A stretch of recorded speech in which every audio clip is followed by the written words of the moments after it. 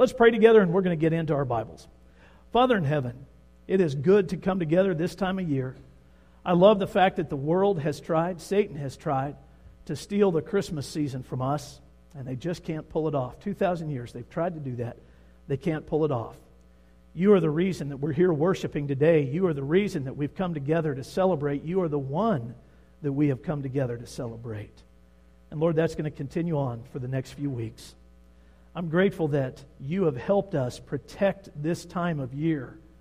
And I am grateful, Lord, that you have given so much of yourself, all of yourself, to us. Help us never forget that. And help us to always live a life that appreciates it. And now as we open our Bibles, what we're asking is that you combine some of the old teachings that we're very familiar with some new teachings. Help us see either new things or old things in new ways and stretch our lives by doing that. That's our prayer in Jesus' name. Amen. The year 2003, a new term made its way into our dictionary. Maybe you're familiar with it, maybe you're not. If you've never heard it before, or even if you have, let me remind you of what that word was. It's the word flash mob. Now, I mentioned that last night to my kids, and my oldest son, Nick, who's here with us today, thought I said flash bomb. And he kept saying, you can buy those on Amazon. Bothered me quite a bit that he knew that. So we're still working our way through that. But flash mob. Now, here's the definition of a flash mob. A group of people gather together suddenly in a public place, perform a unique and sometimes seemingly pointless act, and then they disperse quickly. That's the definition of a flash mob. Back in 2003, as far as everybody knows, the very first one was recorded. It was done by a professor of psychology at a university, and he just wanted to try it as a social experiment. So he had students from his class go into a public place where they appeared just seemingly out of the air, performed a pointless act, and then they dispersed quickly. He wanted to see what would happen. What he did not know is that the whole concept of flash mob would take off. People would continue doing those kinds of things to grab people's attention, sometimes for the purpose of entertainment, sometimes as a political statement, sometimes just to cause an uproar. Sadly enough, this thing that started as an experiment in a classroom has been twisted somewhat from the realm of social experiment into violence. That's the real tragedy of it. But there are still other flash mobs that are happening around the world that are absolutely stunning. Jim Germany sent me an example of that this past week. I had a direction all figured out for what we were going to do the next 2 weeks as we lead up to Christmas, and I thought I had the sermons headed a certain direction, and then I watched this clip that he sent me, and I turned everything upside down and decided to go a different direction. I think you'll understand why after you watch this. Take a look at this. Let's just make this quick.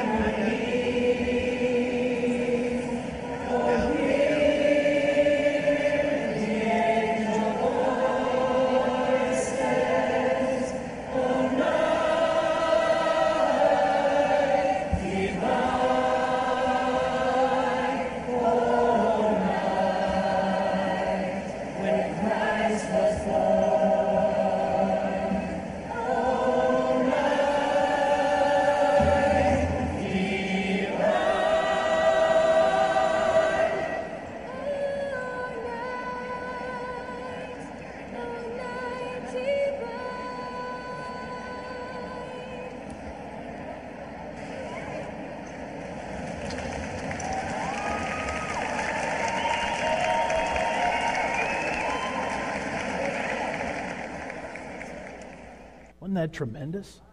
Now, I've seen several examples of flash mobs sent to me through email or different ways through the computer, but so far that's my favorite, just my favorite. I love the way people started to point when Mary and Joseph and Jesus walked out, and the random kneeling of people that were not even a part of the flash mob. They knelt before the baby Jesus. That's the way it should be. It really is. So after watching that a couple of times on Monday, after Jim sent that to me and deciding that I was going to go a different direction and kind of caught up in this idea of flash mobs, I started studying it a little bit more and came to this conclusion. Nobody else shared it. I just came to this conclusion on my own. The very first flash mob wasn't done in 2003. The very first account of a flash mob is recorded in the Bible. It really is. And it surrounded the exact same event, the coming of the baby Jesus. Now I want to show it to you. Open your Bibles with me to the Gospel of Luke. Luke chapter 2. We're going to start in verse 8. And there were shepherds living out in the fields nearby, keeping watch over their flocks at night. An angel of the Lord appeared to them, and the glory of the Lord shone around them, and they were terrified. Now let's stop there for just a second, because we've got to set the table here in order for all of this to make sense. Every one of us has heard the Christmas story at some point, and we're familiar with the angel showing up to the shepherds. We're familiar with that whole account. Everything that we just read, that doesn't take anybody by surprise sitting in this room. But what you may not realize, this may surprise you just a little bit, that is not the first account of an angel in the Christmas story.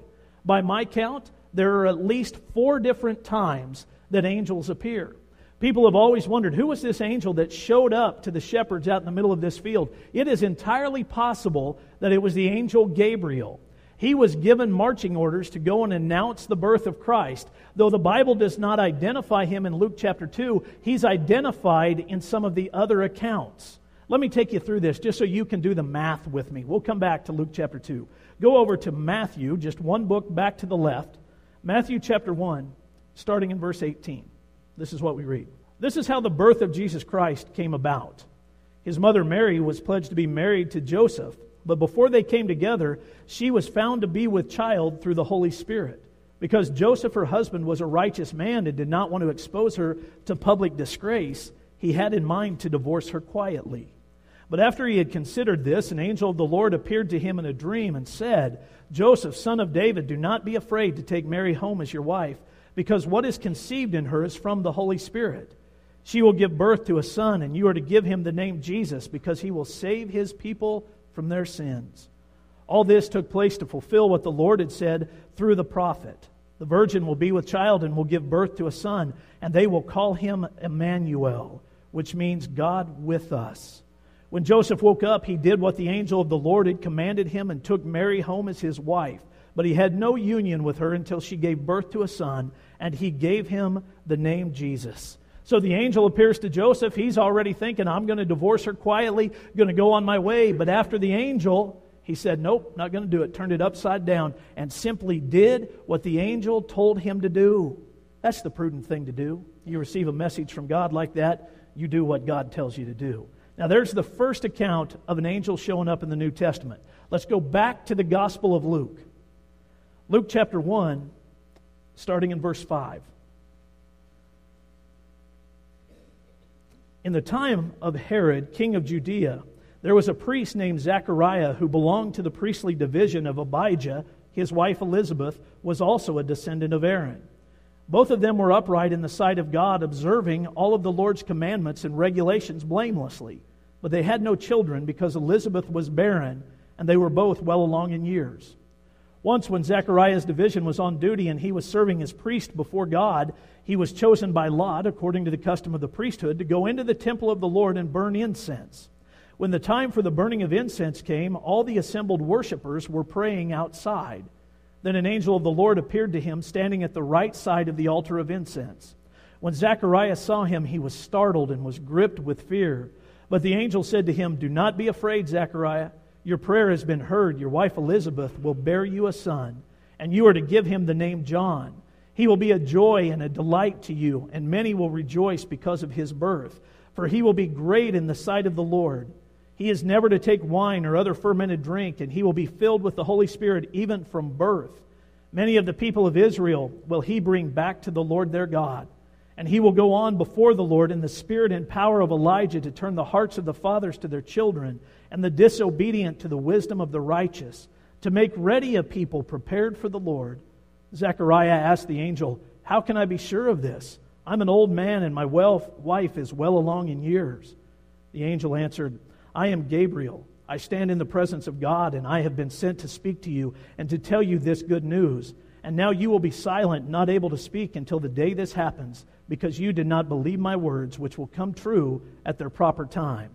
Now, we could be guilty of reading that story just like this, which means we read it with a Christmas tone about us, and it really robs the story of some of the significance. Let me show you what I'm talking about. We're going to back up just to Zechariah's question. This is verse 18.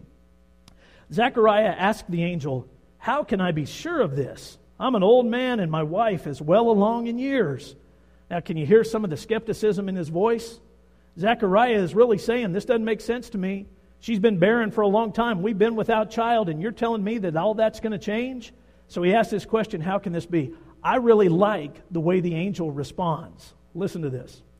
The angel answered, "I am Gabriel.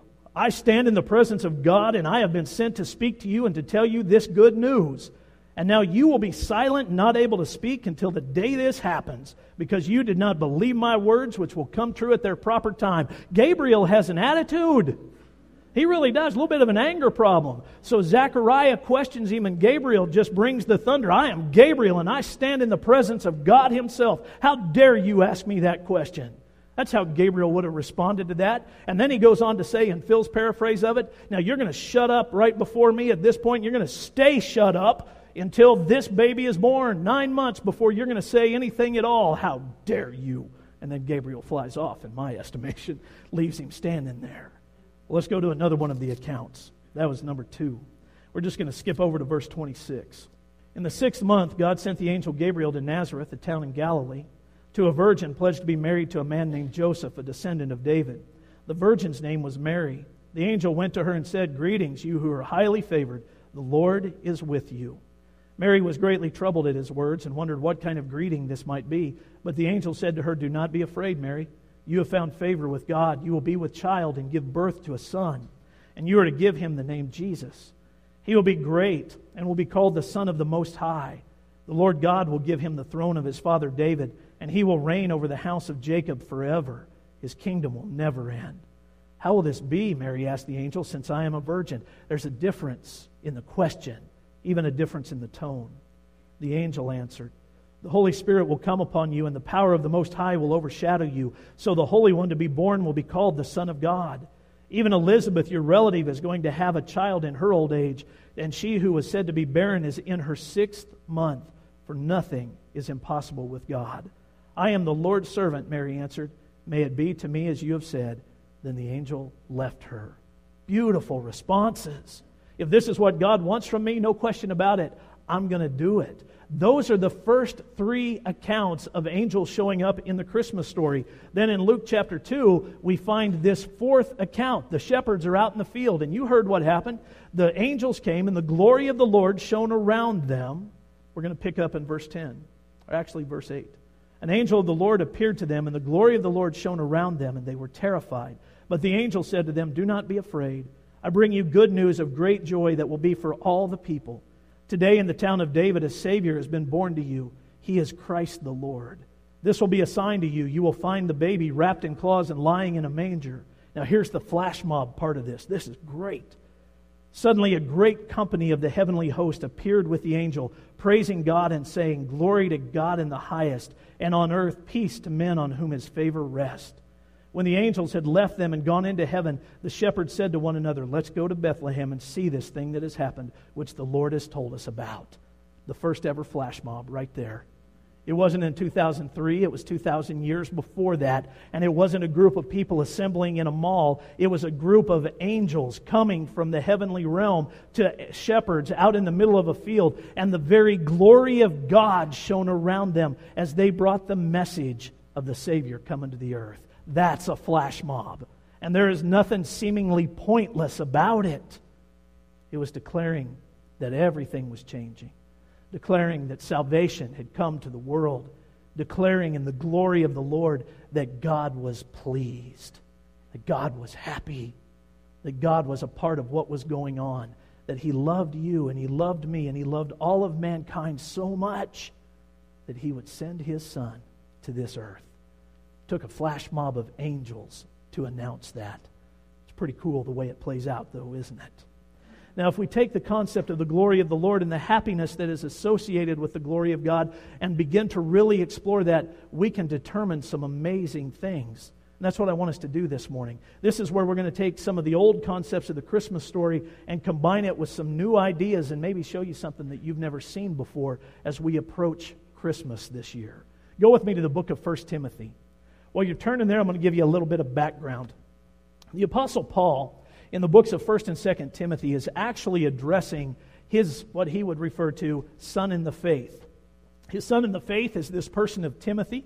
Timothy would become the first full-time pastor of the church in Ephesus.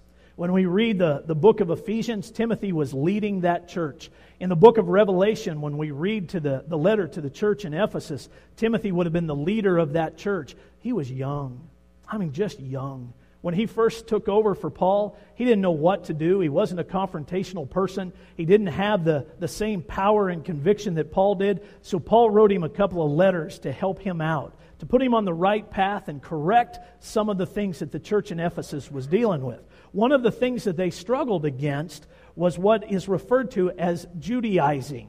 There were a group of people called the Judaizers that were really struggling with the Old Testament law versus grace. Their struggle sounded like this. They wanted to be Christians. They wanted to believe in grace. They wanted to accept Jesus Christ, but they were so tied to the Old Testament law, they couldn't break those ties. So they drug the Old Testament into the New Testament. They drug the law into grace, and they combined the two. It's called Judaizing, and it caused horrible problems in the church. What they were teaching was that you could be saved by grace, but you could only be sanctified by the law.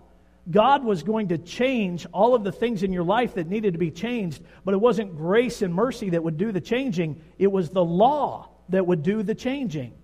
They were combining that. It's still going on today all the time. There's a group of people that believe that they have to clean themselves up before they can become Christians. They have to change their lives before the grace of God can come rest on them. I have a good friend named Scott who wrestles with that all the time. He'll tell me that he wants to be in church, but he isn't good enough. He'll say things like this. Maybe you've heard this before from people. If I come to church, a lightning bolt is coming through that roof.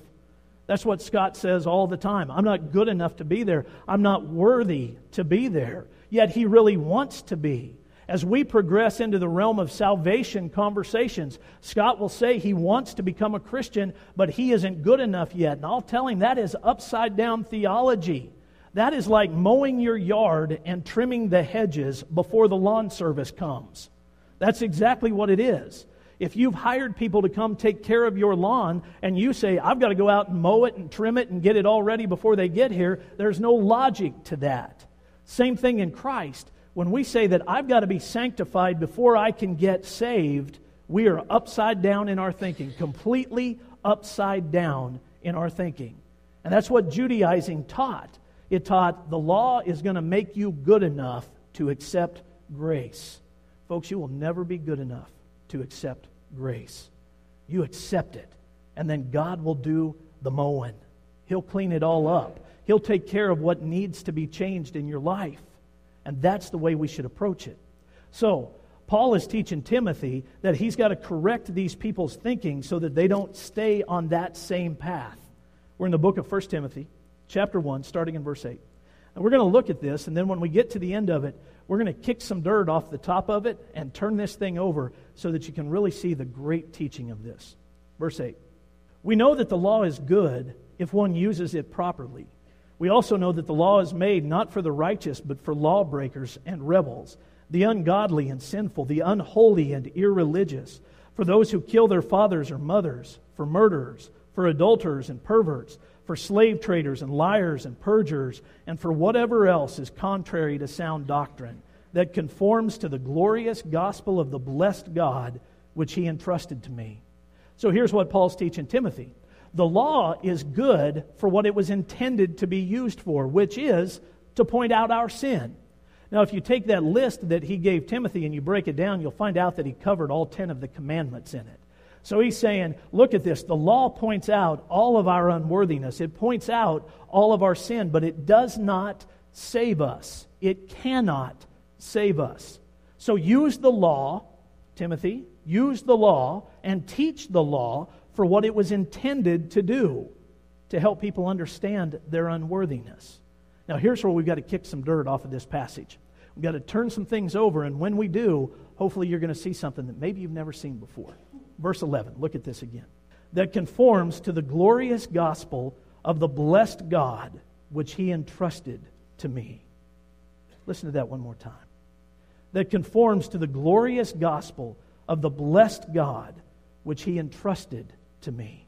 If you have a pencil with you or a pen with you or a highlighter with you, make that verse, verse 11, stand out in your Bible. And you may actually want to write some notes in there as we go through this. There are some changes that can be made to that verse based on the original languages. If you've worshiped with us very long at all, you know that I am not a scholar of the languages. So anytime I bring this up, it means that I've had to go to other resources to help me understand this. And that's what I did with this. And I'll show you what I'm talking about as we make our way through it. I actually wrote these changes in the margin of my Bible. I would encourage you to do the same thing because it gives you a deeper understanding of this. Let's start with the first word that I want to pull out. That conforms to the glorious gospel. Now, you might want to circle that word gospel, or at the very least, grab hold of it as we kick this dirt off the top of this. Gospel in the original languages simply means good news. Now, I didn't have to go to other scholars to find that out, neither did you. That's what gospel means. It is the good news of Jesus Christ. The gospel presentation is this. John chapter 3, verse 16. For God so loved the world that he gave his one and only Son, that whosoever believes in him shall not perish, but have eternal life. That's the good news. If you place that up against the law, where people were finding out that they weren't good enough, that they weren't worthy, that was great news.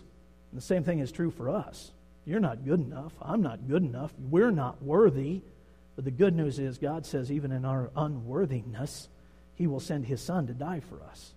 Now let's move on. So if you've taken that word gospel, you've circled it, made it stand out in your Bible, you might want to write the word good news in there. Then we go on. Of the blessed God, which he entrusted to me.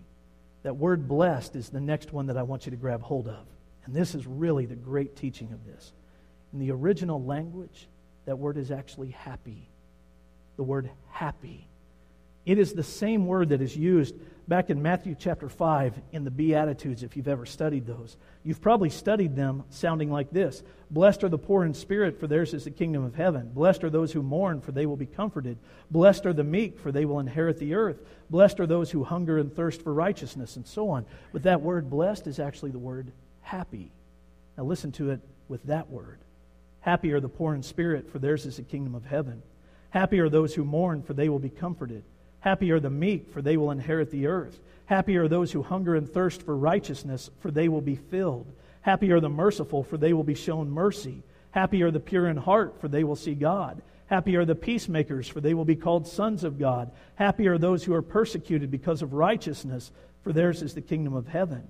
Happy are you when people insult you, persecute you, and falsely say all kinds of evil against you because of me. So back in 1 Timothy, same word. Blessed is happy. Listen to that verse with those changes. That conforms to the glorious good news of the happy God, which he entrusted to me. Changes it just a little bit, doesn't it? One more time.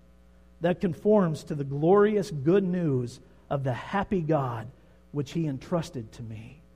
Here's a teaching that you may not have ever grabbed hold of. God is immeasurably, infinitely happy. We serve a happy God. Why would anybody want to tie themselves to a sorrowful, mourning God?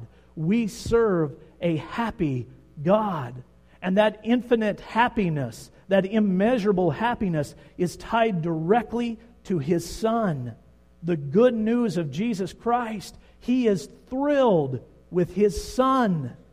That happiness pours out because of Jesus Christ and what he has done. God is infinitely happy in Jesus.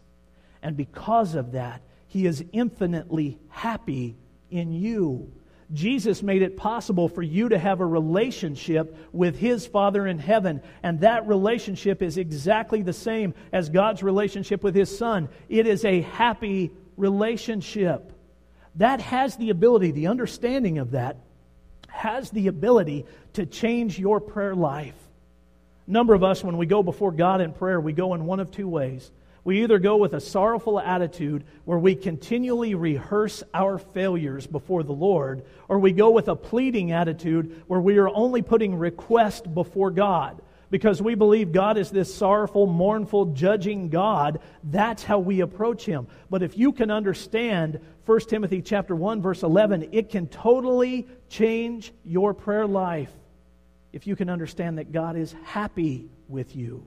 I'd illustrate it for you this way. One of my favorite times of day is when our family gets a chance to connect every evening. Typically that happens around our dinner table. We have tried from the beginning of our marriage, 23 years, Tina and I have tried to protect that time every day. When our children were born, we worked hard to protect that time every day. But like many of you, it doesn't always work. We have busy lives just like you do, so we don't always get to do that. But as much as we can, we're there together at the dinner table, and it's my favorite time.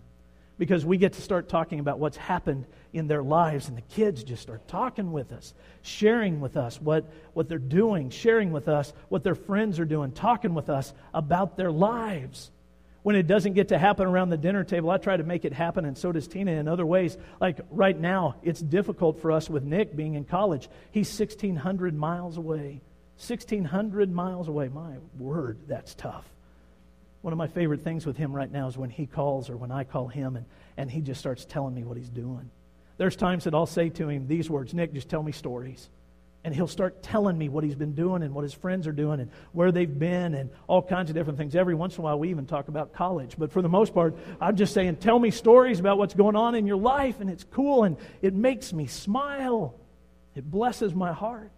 Eli and I right now have 2 chairs sitting down in our basement in front of the wood stove, and if I'm down there stoking the fire and Eli's home, I'll say, Eli, come down here. Eli comes downstairs and we sit down in those chairs together, and I say, Eli, just tell me stories.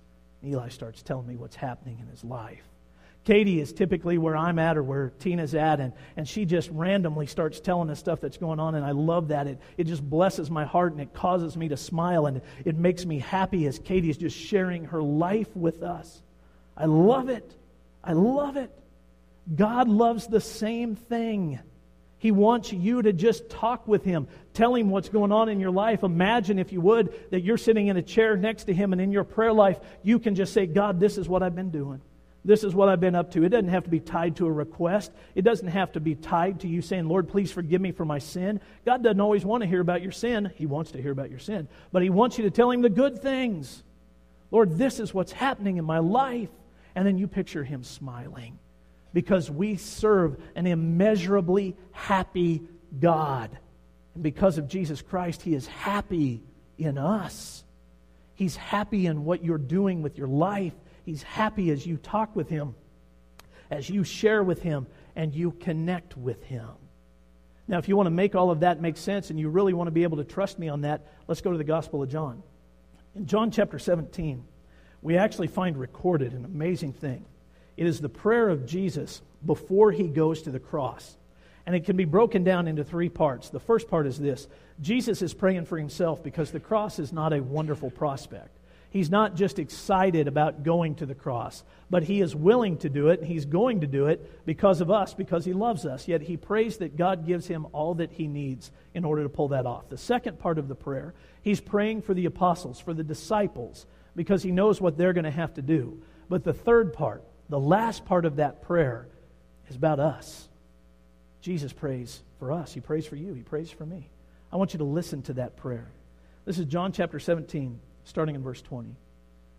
My prayer is not for them alone. I pray also for those who will believe in me through their message, that all of them may be one, Father, just as you are in me and I am in you. May they also be in us, so that the world may believe that you have sent me.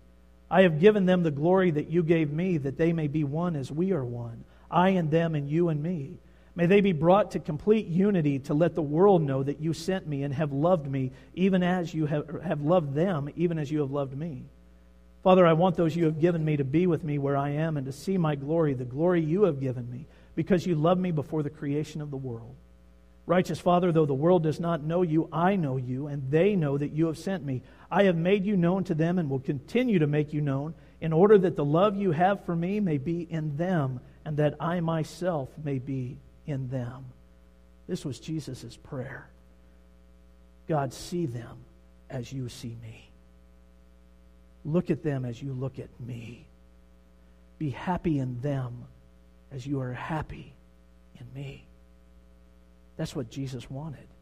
He prayed for that. That's why he came, that God would look on your life the same way he looked on the life of his Son, and he would be happy in it. Happy in it. And if God is happy, then what Jesus was asking is that we would find that same happiness in relationship with the Lord. John Piper teaches this. This is really good stuff. He says that there are three things that stand between us and true happiness in this life. Number one, there is nothing on this earth of personal worth great enough to satisfy the deep longing of your heart. There is nothing on this earth or in this life great enough or of personal worth enough to satisfy the deep longing of your heart. Number two, he says, even if there was, you do not have the personal strength to savor that to its fullest potential. That's why people that are constantly pursuing worldly things are never happy. It never satisfies because we do not have it within us on our own to really savor that to the fullest possibilities or potential or the maximum capabilities. You can't do it. Neither can I. And the third thing that Piper teaches that separates us from true happiness in this life is the knowledge that everything's going to come to an end. It's going to wear out. It's going to disintegrate. It's going to go away. It's going to come to an end. And that keeps us from being truly happy. But in Christ, all three of those things get answered. We begin to look at something that's not of this world. We begin to look at something that comes directly from heaven, and it has the ability. He has the ability. Jesus has the ability to satisfy the deep longings of your heart. To fill the empty spaces, the hollow spaces. Jesus Christ can take care of all of that. And through the power of the Holy Spirit, you can actually progress into the realm of worshiping Him, giving your life fully to Him, acknowledging what He has done for you and acknowledging who He is. And then you get blessed with this knowledge. That will never end. Your relationship with Jesus Christ will never end. Not ever. Amen? So you see what happens is real happiness is possible through Jesus Christ. True happiness is attainable through Jesus Christ. And it will never, ever end. Most people would tell you that relationship with Jesus Christ begins with acknowledging who He is. I agree with that. It begins with a confession of who He is. Even for the disciples, the apostles, that's where it began. Jesus actually said to them when they were gathered together, "Who do people say I am?" It's recorded in Matthew chapter 16. Peter finally spoke up. He said, "Some say you're Elijah, some say Jeremiah, some say you're one of the prophets." In my reading of that, I pictured Jesus smiling. And then He says to them, "But what about you? Who do you say I am?" This was Peter's response. "You are the Christ, the Son of the living God." And then Jesus says this to Peter, "Blessed are you, Peter, for you are the rock, and on this rock I will build my church." There's that word again. Blessed are you, Peter. Happy are you, Peter, for you are the rock, and on this rock I will build my church. You have the relationship. That's where it all starts, right there. That's where true happiness comes from, in relationship with Jesus Christ, and it will never, ever end. I want to show you what that looks like as we close out this message. We're going to project the good confession up on the screen, and I want to invite, as the worship team comes up here, I want to invite all of you that have made that confession of Jesus Christ. For every one of you that can say, "He is my Lord and my Savior, and I have confessed this," I want to invite you to stand right where you're at. Just stand up. And we are going to repeat this confession. It's a little bit different, so we're just going to read it together.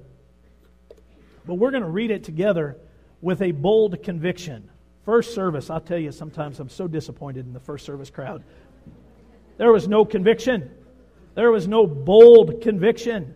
I have great expectations of this crowd. With bold conviction, we are going to read this together, and then Ray is going to offer our invitation. So read with me. I believe that Jesus... That's not bold. Here we go. Let's start again. I believe that Jesus is the Christ, the Son of the living God, my Savior, my joy and happiness forever, ever, and ever, and ever, and ever, and ever, and ever, and ever, and ever. To go along with that, I think this flash mob mentality is kind of cool. As I was thinking about that, I think, how can I do the invitation like that? And I thought, yeah, we're going to do it that way. What we're going to do is, because I think when we get to heaven, somebody's going to start praise, and it's going to be maybe one person, and then it'll be hundreds, and then thousands, and then millions, and then billions, and then everybody will be praising God. And I don't think you'll be left out. I don't think it's not because you won't know the words. I don't think it'll be because you can't sing. I think it's because you're going to get so caught up in the fact that you're in heaven with Jesus Christ and God that you will have no choice but to praise Him. And that's flash mob mentality, ain't it? You noticed on the screen when we showed the video, there were some people kind of standing around looking and thinking what's going on, and they didn't sing mate because they didn't know the words. It won't be that way in heaven. It's going to be totally different. And I told these guys to kind of follow my lead here. We're going to start out with singing, they kind of know this. I didn't tell you guys that, but kind of follow my lead, okay? We're going to do this in a mob mentality thing, the invitation time. And if any of you have any doubts that you're not going to heaven, today is the day that you need to realize it's going to be eternal praise, eternal adoration of Christ. And today is the day that you need to make that step and go over here and find out how to do that. We're going to start it out with the worship team singing, "Oh, Come, Let Us Adore Him." And we might sing this 5 or 6 or 10 times. And then I want this group over here, this side right here, to join us the next time, okay? And then after we sing it one more time, I want this group to join everybody else to sing it. And then when we sing it again, we want this group to sing with us. By the time we get done singing it, we're going to be singing, "Oh, come, let us adore Him, Christ the Lord," okay? We want you to just sing that just like you're singing it in heaven. Because I guarantee you, and I think I'm safe to say this, and once you get to heaven, there'll be no excuses. You'll be praising God as if you were glad to be there, and you will be glad to be there. So let's sing this song.